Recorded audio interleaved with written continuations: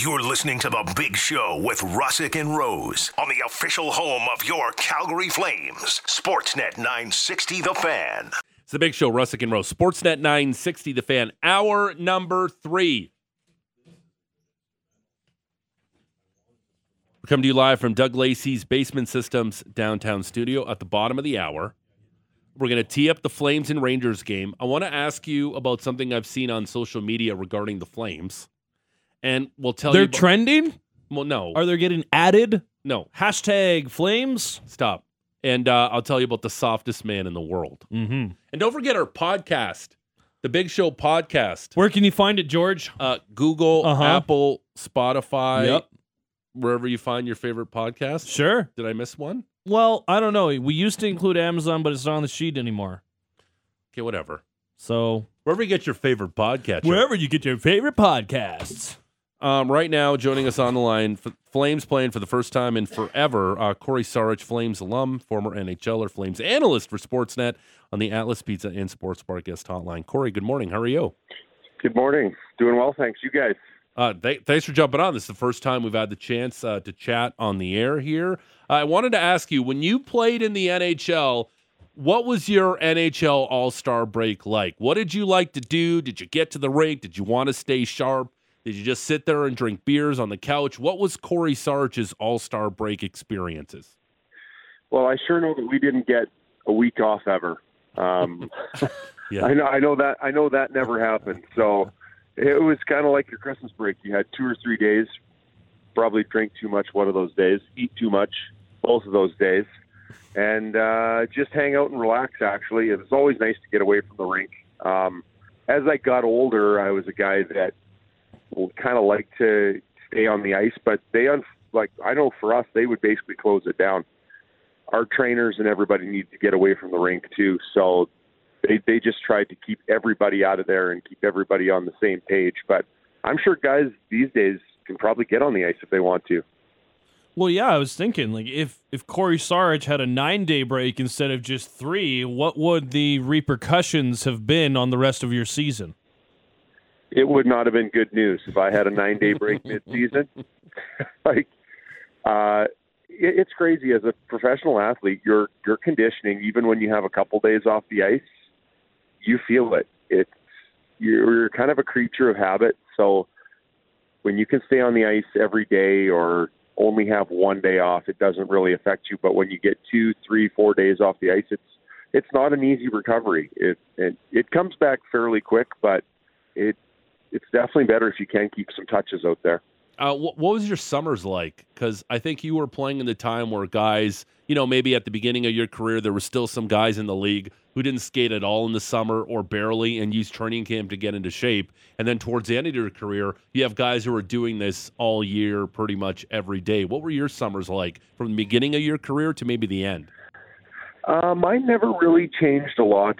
The season is such a grind that I had some guys that I watched start in like June and July and really were on the ice almost, 5 days a week for sure through July and August. And I kind of noticed burnout in some of those guys. So for me, it was maybe some light skates in July, and then it was really cranking it up into August and trying to be on the ice almost every day in August. Obviously, Saturdays and Sundays were a little more difficult weekends because we had to skate up at places like Westside Rec Center here. There wasn't quite as much ice available. It was a little bit trickier. Didn't really have the option when I first came in the league of wind sport with 4 sheets of ice, but it was more so about the training. It was about building yourself up. I know a lot of guys love to work out in season. I was a guy that just liked to maintain what I had in season and not be pushing as hard. Because again, I had a few years where I played like 82 games in a row, like 4 or 5 in a row, and it's such a grind and a toll on your body, and you mix in playoffs that to be on the ice for 10, 11 months out of the year, I think is too much.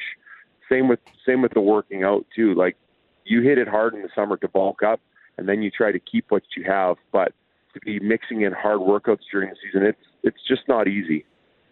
Now, all this being said, as you return from any sort of break, would you prefer to start it at home or on the road? Because as we get set for the Flames' return to action, they're going to start a 4-game road trip out in the Eastern Conference with a stop at MSG this evening.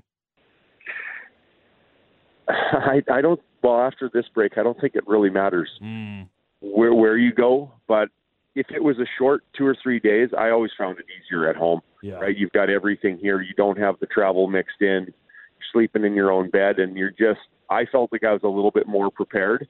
So I think that's going to be a real difficult one. The heading into MSG here, right off the hop. But if you got a young team with guys that don't mind being out there on the road, restaurants, having someone making your bed for you. Hey, it might be an advantage for a youthful Flames team. Nazem Kadri was the Flames representative at the All-Star festivities down in Florida. I guess just maybe an initial thought, what have you made of the season that Nazem Kadri has had here with the Calgary Flames and as he gets set for the second half? Because for my money, he might be the most consistent forward on this team. Well, he came out of the gates hot. I was really impressed with Nazem at the very start of the season. He was just, full throttle. He was the guy that was kind of racking up points for the Flames. He was extremely consistent and so well prepared all over the ice. I love defense comes easy for Nazem. I found that through that kind of stretch there, 15 to 30 games, obviously he had a little bit of a letdown in the points department. But a guy like that on your team is still so valuable because he's doing the job in his own end. He's looking after things. So he's been a big part of this team. His play has picked up as of late. I'm sure he was a guy that, like, at this point, with even their line kind of starting to click, maybe it's not a time of the year where you want to break, but he's a pretty adaptable guy. I mean, you look at him early in his career, maybe a little too rambunctious, getting himself in a lot of hot water for the way he plays. I think he could maybe at this point in his career, bring a little bit of that back into his game, like not the stuff that's getting him suspended, but even a little bit more physical play on a night-to-night basis. But I think he's been a great addition for the Flames, and if the points keep coming like they have been, I mean, he's going to turn out to have a season almost like it looked like last year. Corey Sarich, former Flames analyst for Sportsnet, joining us here on the Atlas Pizza and Sports Bar Guest Hotline. Big Show, Russick and Rose, Sportsnet 960, The Fan. Corey, we talked about this during the break here. 32 games left for the Flames. How many of those games does Dan Vladar start, or how many should he start? I think it's got to be 2/3. His play has warranted him to be in the net. I think he's your go-to guy right now. You get after it with him, see how it goes. And I know that's not awesome for Jacob Markstrom, but you got to go with the hot hand. This is the team that's going to have to scrap and claw to get in the playoffs. It's trended that way. The last 15, 20 games, they've been right on the edge, right on the bubble. And if you want to make the playoffs, you got to go with the guy that's going. And I know that sucks for Markstrom, but he's a team player, and you don't want your star goalies to have off seasons, but unfortunately it's trending a little bit like that. And I relate back to, like, when I played, we here in Calgary, we had the one year, and it wasn't our goaltender, but we had quite a few injuries. We had a few of our top guys that weren't playing extremely well, but they were injured, and we had a bunch of fill-ins, guys that had played in the AHL, guys that were our third, fourth liners that were taking more minutes. And just our chemistry as a team was actually better without some of our top players in, and we were making a real push to get into the playoffs. Our top guys got healthy. We brought them back in. Our chemistry fizzled. Those guys, it took them too long to get going, and we missed the playoffs for a second or third year in a row. So I'm all about the hot hand. You go with the players that are going to get you there, and the other guys are going to have to be professionals and just do their best. We dove into some numbers about how the team plays in front of Markstrom and how they play in front of Vladar. Was that something you were aware of when you played in the NHL? Well, we had, yeah, I would say so. And unfortunately for us, it was never our, if you call Vladar your backup this year. It was never our backup that saw our best play in Calgary. That was pretty easy to see that when we had Mika Kiprusoff in net, you knew you stood a pretty good chance. For some reason, our psyche, whenever our backup went in, we played, instead of rallying around the guy and giving him a chance, we just folded like cheap tents. So I pitied the likes of, Curtis McElhenney. Yeah. Who else came along through those years? Toskala was there for a bit. Yeah, he wasn't here for very long. No. I'm trying to think of Henrik Karlsson. Yes, yeah, he was and a big good goalie, Karlsson, and he was a guy that reminds me a little bit kind of same physique as Vladar, and he was very rangy in that, but we didn't do a lot to boost his confidence. I remember the McElhenney starts back in those kind of late 2010 2000s. Those I certainly remember those games quite a bit, Corey. I wanted to go ahead, please.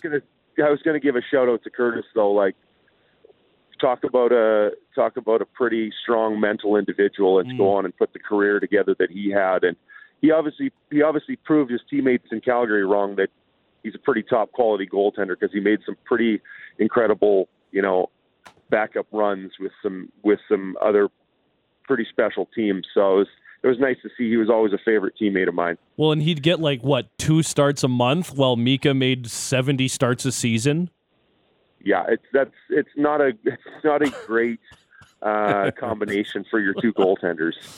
I did want to ask you, this is a team that we don't know if Chris Tanev is going to be back right now. Dennis Gilbert was recalled by the club over the course of the weekend. But do you remember guys like Chris Tanev being on your team? And perhaps it was kind of like your role, I guess, but like a guy who can go out, play tough defensive minutes, be an elite penalty killer, but really the kind of quiet heartbeat of the entire blue line.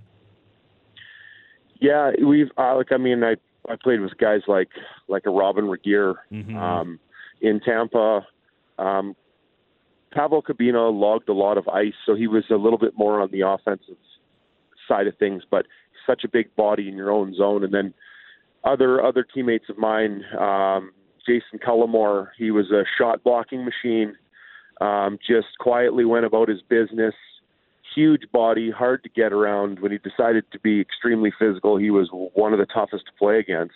And it's pieces like that they're really hard to replace. And the Chris Tanev of this day and age, you can't hardly name a guy on each team around the league that plays like him. There might be one on each team, but you'd be pretty hard pressed. I'd say there's maybe a dozen guys like Chris Tanev in the league that is quiet, unassuming, will sacrifice his body. Just he's old school, and I love watching him play. I'm still so geared that way mentally that I root for guys like him. And I honestly think, I'm coaching minor hockey right now. I watch some of my nephews play hockey, young kids. It's missing in the game. It's missing at the pro level. I can't get over how many players can't look away from the puck and just defend. They get so mesmerized, and we get highlight reel goals because of it. Yeah. But I'm sure embarrassed for some defenders out there. So Chris Tanev, sorely missed, and we need him back as soon as possible. Playing defense in the National Hockey League and the way Chris Tanev plays, I know he's probably just dying to get back into the lineup, and he's such an important member of this blue line. But Corey, how do you balance that as a blue liner? Like, how healthy do you have to be effective? Because clearly he wants to be back in here, but the way he plays, he's more likely to get hurt than some other guys on the ice. How do you manage that as a defenseman, wanting to get back in, but then knowing that I need to be, healthy enough to contribute? Yeah, it's a fine line, because I've been there before, where you think you can go, but I don't even know if you can quantify it. You just know that if you can't do everything, and I think it's especially something like a shoulder with Chris, or where it's a strength-based issue, where you're nervous about losing a battle in your own end that results in chances. Those are probably the hardest things to kind of make a decision on whether you're ready or not. I suffered with like a lot of injuries, played through broken feet, broken toes, that stuff. As long as it doesn't affect your skating too much, you get it in a boot, get it going, it's fine. But it's some of the stuff where you're like one hand off your stick. You've got to be strong. You've got to make plays, be able to move guys, battle in front of the net, box guys out. If it's anything like that puts you in question, that's where the decision has to be made. And you're probably better off to have someone else out there if that's the case. Now, for his role, you'd think that the guy would rock a mouth guard, but instead he's just out there chewing on some double bubble. Did you ever play with anyone that just opted to go the bubble gum route when they were out on the ice? Oh yeah, lots of guys. Mouth guards weren't that popular when I played, that's for sure. And there were a lot more flippers in the league. Guys would put in their 2 or 3 teeth after the game. So there's a lot more of the Chris Tanev look out there. He's on his own these days for the most part. But no, that was you had a standard 2 or 3 of those on your team when I played. Corey, I got to ask you. You played in the beautiful city of Buffalo, New York. Yes. They had an earthquake there today. How mind-blowing would have that been if you would have been woken up by an earthquake in Buffalo in the winter when snow's always an issue? I didn't know that Buffalo was on a fault line. That seems pretty incredible to me. But I guess with all those massive lakes surrounding it, there's got to be some kind of underground activity going on. That'd be a heck of a shocker. What I never heard. What did it register? 3.8. Yeah, so you definitely get a pretty good crack inside the house. Yeah. So not only do you have to deal with all that lake effect snow, now the earth has to shake in Buffalo. I mean, isn't that why we live in the prairies? Not a lot of natural disasters out here. Yeah. So, yeah, I thought Buffalo was kind of along the same line. There's not usually that much excitement there. Yeah. Well, yeah, you got Duffs, you got the Anchor Bar, and you got earthquakes now in Buffalo. We might have old Rhett Warner traveling back this way. He's been a bit of a transplant out there. Yeah, again, for a little period of time. That might scare him back this way. You're right. I never thought we'd be talking about Buffalo and on a fault line, but here we are today on the big show. Corey Sarich, former NHLer, former Flames, Sportsnet Flames analyst. Corey, great stuff. Enjoy the game tonight. Thanks, you guys. I'll be rooting and watching. There you go. And there's Corey Sarich on the Atlas Pizza and Sports Bar guest hotline using the same secret recipe since 1975. Dining at 6060 Memorial Drive Northeast. Takeout or delivery at 403-248-3344. George, I got the fault line for that Buffalo's lies on. Okay. It's the Clarendon-Linden fault system. Okay. It's a tiny one, but it's there. So I'm not a, would it be a geologist who studies those things? Seismologist. That's how dumb I am. But did you think it had anything to do with the earthquake in Turkey? No, not likely. Really? Yeah, they're two completely different faults. Yeah, unless this is like Godzilla. And the Turkey one is rolling devastating. Devastating. Much more devastating. Just some of the videos are just really scary. Seeing of Turkey. But there is, like, you guys have never, is there a fault line in Manitoba? No. Northern Alberta can get some. You can get some really? along the Rockies along. Yeah, like I know on the Rocky Mountain House is. Yeah, the left coast, especially the Northwest, like they get some seismic activity there, but nothing here. No, nothing that can be catastrophic. So you've never, but even enough that it would wake you up, because I've been woken up before by an earthquake, and you're like, oh great, why is my room shaking? This is weird. I don't know. I've never been through ones, but you'd have to I know that a Rocky Mountain House was just about 2 hours just northwest of here, and up in Grand Prairie around there they can. I don't know if it has anything to do with like the oil with the fracking, but there is some fault lines up there as well, too. Oh, interesting. Yeah. Well, eventually California is going to break away from the United States and fall into the ocean if you watch a lot of disaster movies. Big fan of 2012, are you? The San Andreas fault line. Yeah. Good film. Yeah. Quality film. Not really. I like a good apocalypse movie. Yeah, not really. It's a bad movie. Yeah, there's a lot of them are bad. All right. Straight ahead. We're going to tell you about the softest man in the world. Yay. And I'm gonna talk about something that I just keep seeing on social media, and even our intern Noah brought up this week. On social media? Last week. Really? Yeah, I want to talk Wait, about that. did he bring it straight up ahead. in one of his hot takes or on Correct. social media? Nope. Oh. Hot takes. We'll do that next to wrap up the big show. Russick and Rose, Sportsnet 960, The Fan. Hey, it's Haley Salvian from The Athletic. For a look at the latest on your Calgary Flames and NHL news, go click and subscribe to the Hockey Central 960 podcast. While you're there, please rate and review the show. It's the big show. Russick and Rose, Sportsnet 960, The Fan. Live from Doug Lacey's Basement Systems downtown studio. Later on, we'll tell you about the softest man in the world. And I'll have some advice. You know, I usually like to give some advice here or there. Not that I have lived a fulfilled life. But anyway, I like to give some advice. I was going to say you're not qualified either, but yeah. No, I'm not have at her. qualified. Much like we're not qualified to talk about earthquakes, but we did that last segment. And that turned out fine for everybody involved, didn't It was fine. Flames and Rangers tonight for the first time in 9 days. The Flames are finally back at it tonight at Madison Square Garden against those Rangers. Wanted to ask you, very interesting what we just asked Corey Sarich. 32 games left in the Flame season. According to MoneyPuck.com, second easiest schedule remaining.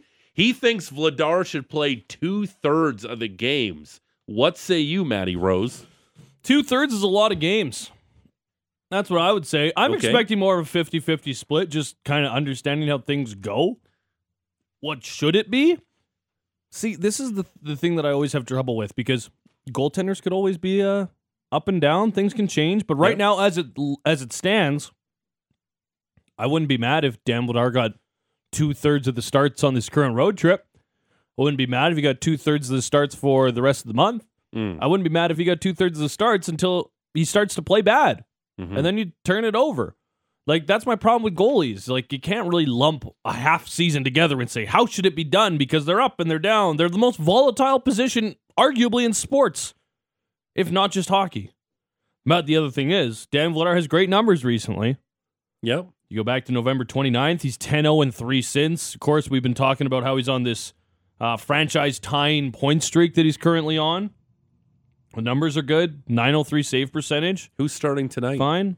I would probably say Markstrom starts tonight. 274 goals against. But that's what I would say. I'd say probably, like, once again, what I think should happen and what I believe is going to happen aren't always hand in hand. Like, the Flames can't afford to play contract scenario here. And by that, I mean, because Markstrom makes X number of dollars, he should be making more of the starts. This team is tooth and nail to make it into the Stanley Cup playoffs. And right now, today, what day is it? February 6th, Dan Vladar gives him a better chance to win a hockey game than Jacob Markstrom. 100%. Right. Now, And there's nothing wrong with that. At least the Flames have the luxury of turning to a guy when their number one guy isn't playing up to standard. Like, the Flames are lucky to have that quote-unquote problem. Those are champagne problems. Your number one guy is struggling. Your backup is starting to take starts away from your number one because he's playing so well. Those are good problems to have. But the Flames shouldn't be playing, we got to play this guy because of his contract. Well, no, the number one objective for this team and the reason why Tree went out there and made all those blockbuster moves in the summer when Johnny and Tkachuk left was to be a playoff team and have a deep run in the Stanley Cup playoffs. And tonight, Vladar gives you a better chance to win a hockey game. 100%. Now, the other thing I would say is coming off this big break, I wonder if the team went to Jacob Markstrom and said, hey, this is what we want you to do. This is what we want you to work on. Maybe they saw some things in the first couple days of practice as the team returned or the first day of practice. And maybe they do go back to Jacob Markstrom. They say, have you worked on stuff? Fresh slate here in the second half of the season. You've had 9 days off. You're our guy because you have been our guy. You were a Vezina finalist last year. We're going to give you the first start of the break. But that being said, leash is short. That's what I imagine the message was. But at the same time, like you've mentioned, you got a good option in Dan Vladar to go to if things don't work out. I wouldn't be upset if it was Dan Vladar getting the start. I think it would make a lot of sense. Well, if they go to Jacob Markstrom, first game out of a long All-Star break, and that's the guy who's getting paid, who got you there last year, I also wouldn't be shocked if they say, okay, show us what you brought, show us what you worked on, let's see what you can do. Have a better second half. Because, listen, there's other goalies across the entire NHL. Look at Jack Campbell last year. He was awesome in the first half, and then he was just terrible in his second half. Or do I have that backwards? No, I have that right. Yeah, Jack Campbell was terrible in the second half. Terrible in the second half. Vezina caliber in the first half. Right. Made the All-Star team. Then after the All-Star break, boo! Yeah, and then the Oilers stupidly gave him a big long-term deal, which makes people in Calgary smile. And now Stuart Skinner's their starter. Yeah. Great mustache on Stuart Skinner, though. Oh, man. Might have been one of the highlights of the All-Star that festivities. thing is thick, too. That thing does not goof around. That thing is a beautiful, thick mane on the top of his lip. Do you buy into the fact, and we did the numbers before the All-Star break, that the team plays better in front of Vladar? I don't think they try any differently in front of Vladar. I think that when you look at the numbers and the results, you'd be hard-pressed to say... And Vladar's had the tougher schedule of opponents. The winning percentage on the games that Vladar started against those teams, they've had a better winning percentage than the games Markstrom has started. Honestly, I don't know if for me, it is relative of the goaltender. I think that this has been a year where the Flames have played down to their competition. We've seen it happen a little bit over the course of the season, where they've lost games to teams that they should be beating. Chicago, Columbus. Sure. They've lost games to both of those clubs this year. Yeah. And I don't think it's as simple as saying, oh, Buddy's in the net, we're not playing as good for him. Or, I think that maybe the if I'm trying to create a train of logic here, it would be, this guy won us a Vezina, he'll bail us out. Right? I don't know. I just don't buy into they play that much differently goalie to goalie. I think that those numbers, if anything, are a bit of an anomaly. There's so many things that go into it, right? The games that Dan Vladar's been in net, the team seems to play better. We talked about it. The one thing with Jacob Markstrom this year is he usually lets in a bad goal at a bad time. And he also makes 5 to 10 outstanding saves that gives the team a chance to win. Yeah. But when you're a team that struggles to score and you're in all these one-goal games, you can't afford to just give up one stinker. The margin for fault for Jacob Markstrom this year has been slim to none based on what this team has been doing up front. I saw it floating on social media today, and our intern Noah talked about it last week in his Red Hot Flames 15 seconds take. Yeah. The future of general manager Brad Treliving. Mm. Honestly, if they didn't give him a contract extension after this summer, what's the rush then? Do you think his future is tied to what this team does in the playoffs and or making the playoffs? I think it has to be, doesn't it? But then again, I don't know what the mandate has been from up top. It's so tough to actually put realistic expectations on this team after so much movement in the offseason. And I know you've talked about it. They had aspirations of being a playoff team and being able to run it back to a certain extent after the deals that they made. Was that a realistic expectation? Maybe not in the first year after all these moves. Sure, it's been easier for Kadri. The guy's been dealt before. Huberdeau and Weegar haven't shown as easy as assimilation into the team, into the system. So that all comes to the front here as well. I think it's really interesting because if you look around in the NHL, Kyle Dubas in Toronto, his future's tied to what the team does in the playoffs because they haven't gotten out of the first round since 2004. But this team had some success last year, had a great regular season, had a guy leave for nothing when there was thoughts in the organization that he would stay long term. And then he had to scramble and fill holes and potentially build a team that's maybe better suited from the playoffs than it was last year. And I think the last game before the break, that Friday night game in Seattle, to me was an indication of what this team potentially could look like in the Stanley Cup playoffs. But again, the ownership and this organization more than I do. Does it matter that he doesn't have an extension right now? Do you think that's weighing on him as much? Is it all performance-based? Because if you just base it on this past summer, him and Pierre Dorion in Ottawa were the stars of the summer. They're the guys who really improved their teams, or in Tree's case, filled holes in a very difficult situation and came out looking like a superstar. And then all of a sudden, the guy has yet to have a contract extension. We don't know. Have there been talks? Maybe. I don't know that. But I don't even know it really matters. Like, if Brad Treliving left tomorrow as the general manager of the Flames, would that be a devastating loss to this franchise?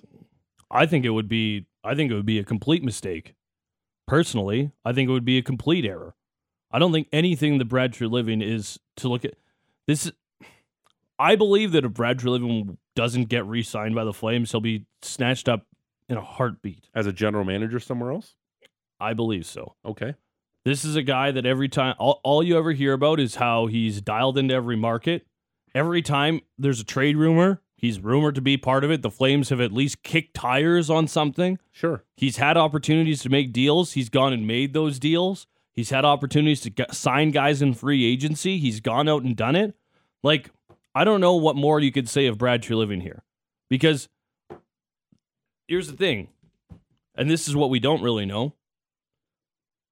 When it came down to these deals, was it a call from ownership, or was it a call from the GM that said, this is the way that we're going? Because if the ownership said, this is the way that we're going, and then it's starting to blame him for, and then you blame him for the move, that doesn't make any sense. So that's where I come down on the kind of Brad Treliving conversation as far as returning. I'm not fazed by it, and I think he's done everything in his power to do what he can with what hasn't always been a rosy situation. Isn't Frank Seravalli the one who said that maybe Daryl Sutter would like to be the general manager again, along with the head coach? He didn't say that he had any reports or anything, but Frank's general opinion, as a guy who watches from the outside and watches press conferences, was he got a feeling like it wasn't crazy. What if this scenario happened? What if they kicked Brad upstairs to even higher role with the team, like a president of something, and then Daryl was named the general manager? That feels like a complete... No. Could that be a possibility, though? I don't think it's... Sure, it's a possibility. I think it would be the wrong step to take. It already... Like, look at what's happened with the young players on this organization and how they've been called up and then they haven't been played. There sounds like there's already headbutting between the general manager and the head coach. Just as watching from the outside, that's all you can see. Okay. So why would you put them both in two offices side by side and say you have to work together every day? All right. Not a chance. Let me ask you this, and producer Patrick, weigh in on this too. We know that Sutter's not going anywhere. He's not going anywhere. Signed a 2-year extension after this year. Okay, let me ask you this. Where would you have Daryl Sutter right now? As the GM of the team or the head coach? Head coach. Not even close. Not even close. George, this city, like this I know franchise, you've been down the road before with Daryl Sutter. And it's not a great road. No. It's an awful road. I know. It's bumpy. It's not paved. But here's... It's full of it's Raiders. That dirt road by in Viking. River Spirit. It is that dirt road in Viking. It's full of like 6'6" guys who can't play. Okay. But based on what I see on Dion Flames traded Twitter for no picks and our text line, yeah, Nick Hagman, you got to get rid of Daryl Sutter. Schuster. He doesn't nurture our young players.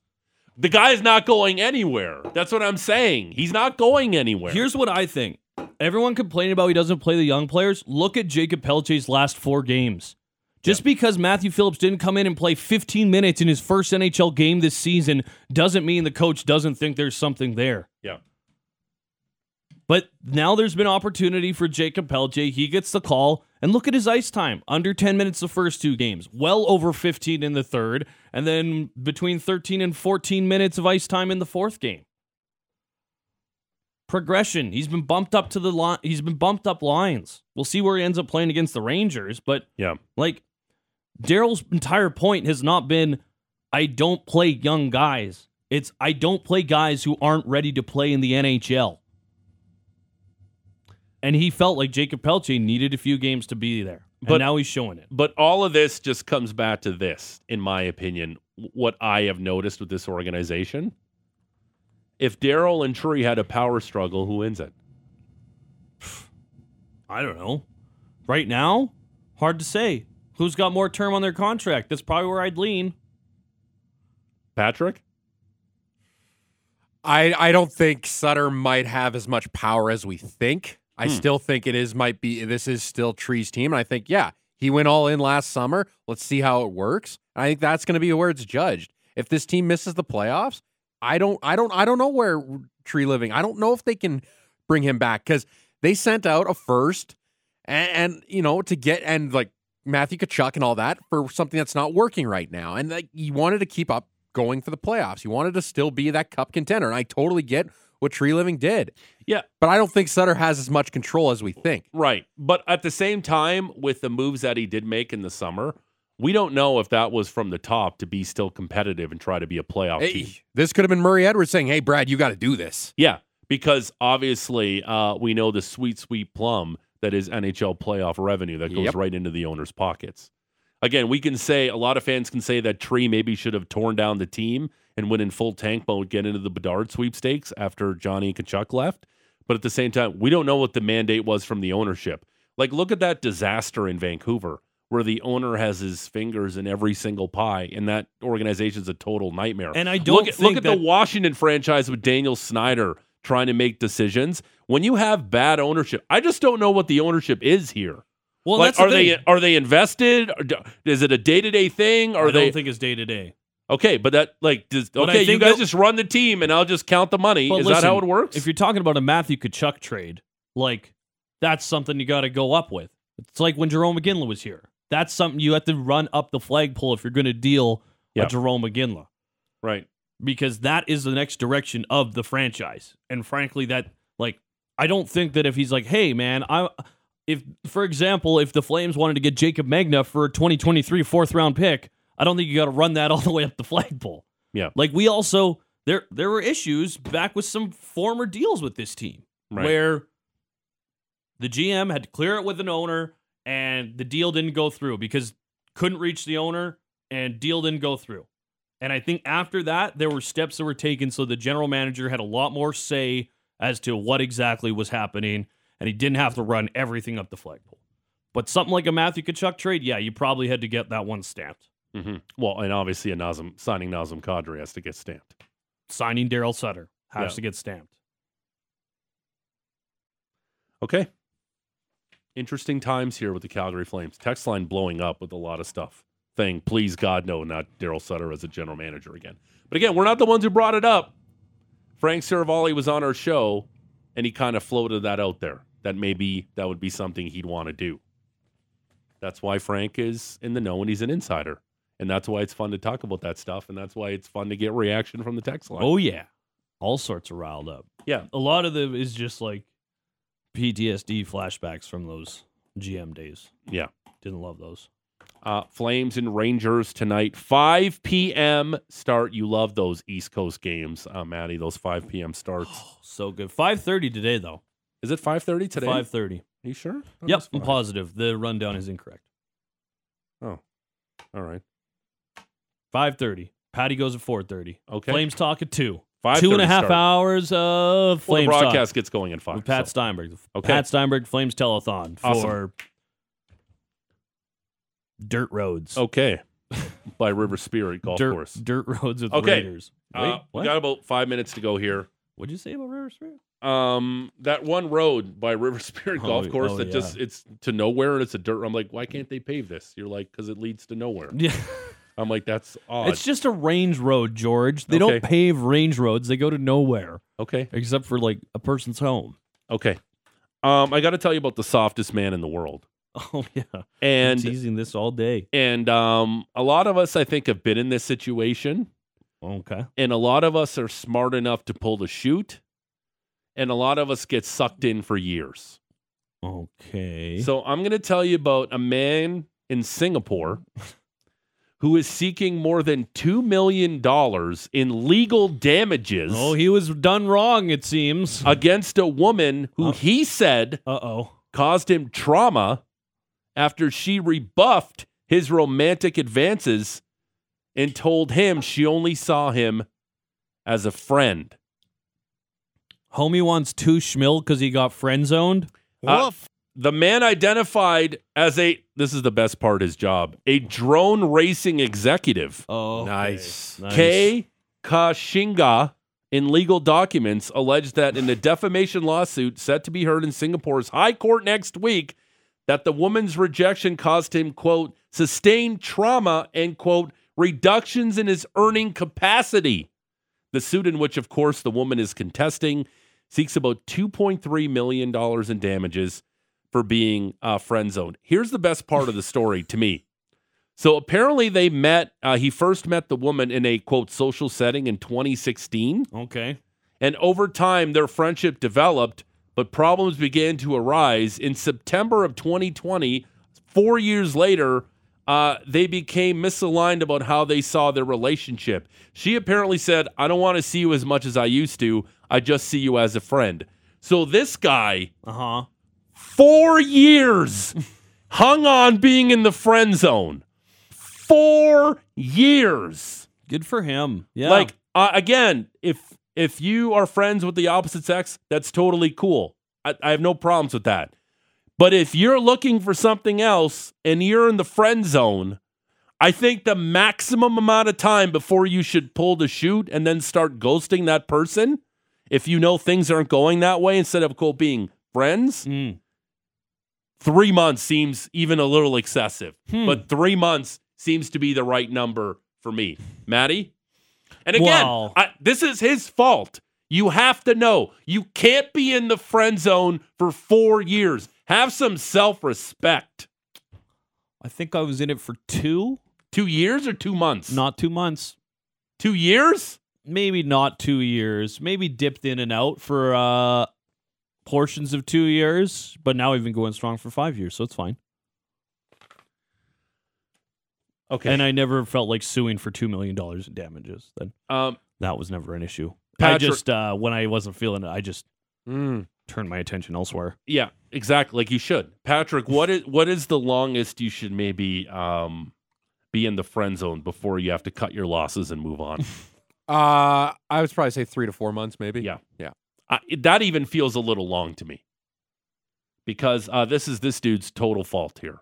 You can't be in the friend zone because nothing is worse than not only being in the friend zone, but also seeing your buddy in the friend zone and having that straight up talk going, dude, it's just not going to happen. You got to cut your losses. You gotta stop. Oh, great. Cheryl's coming out again tonight, your friend.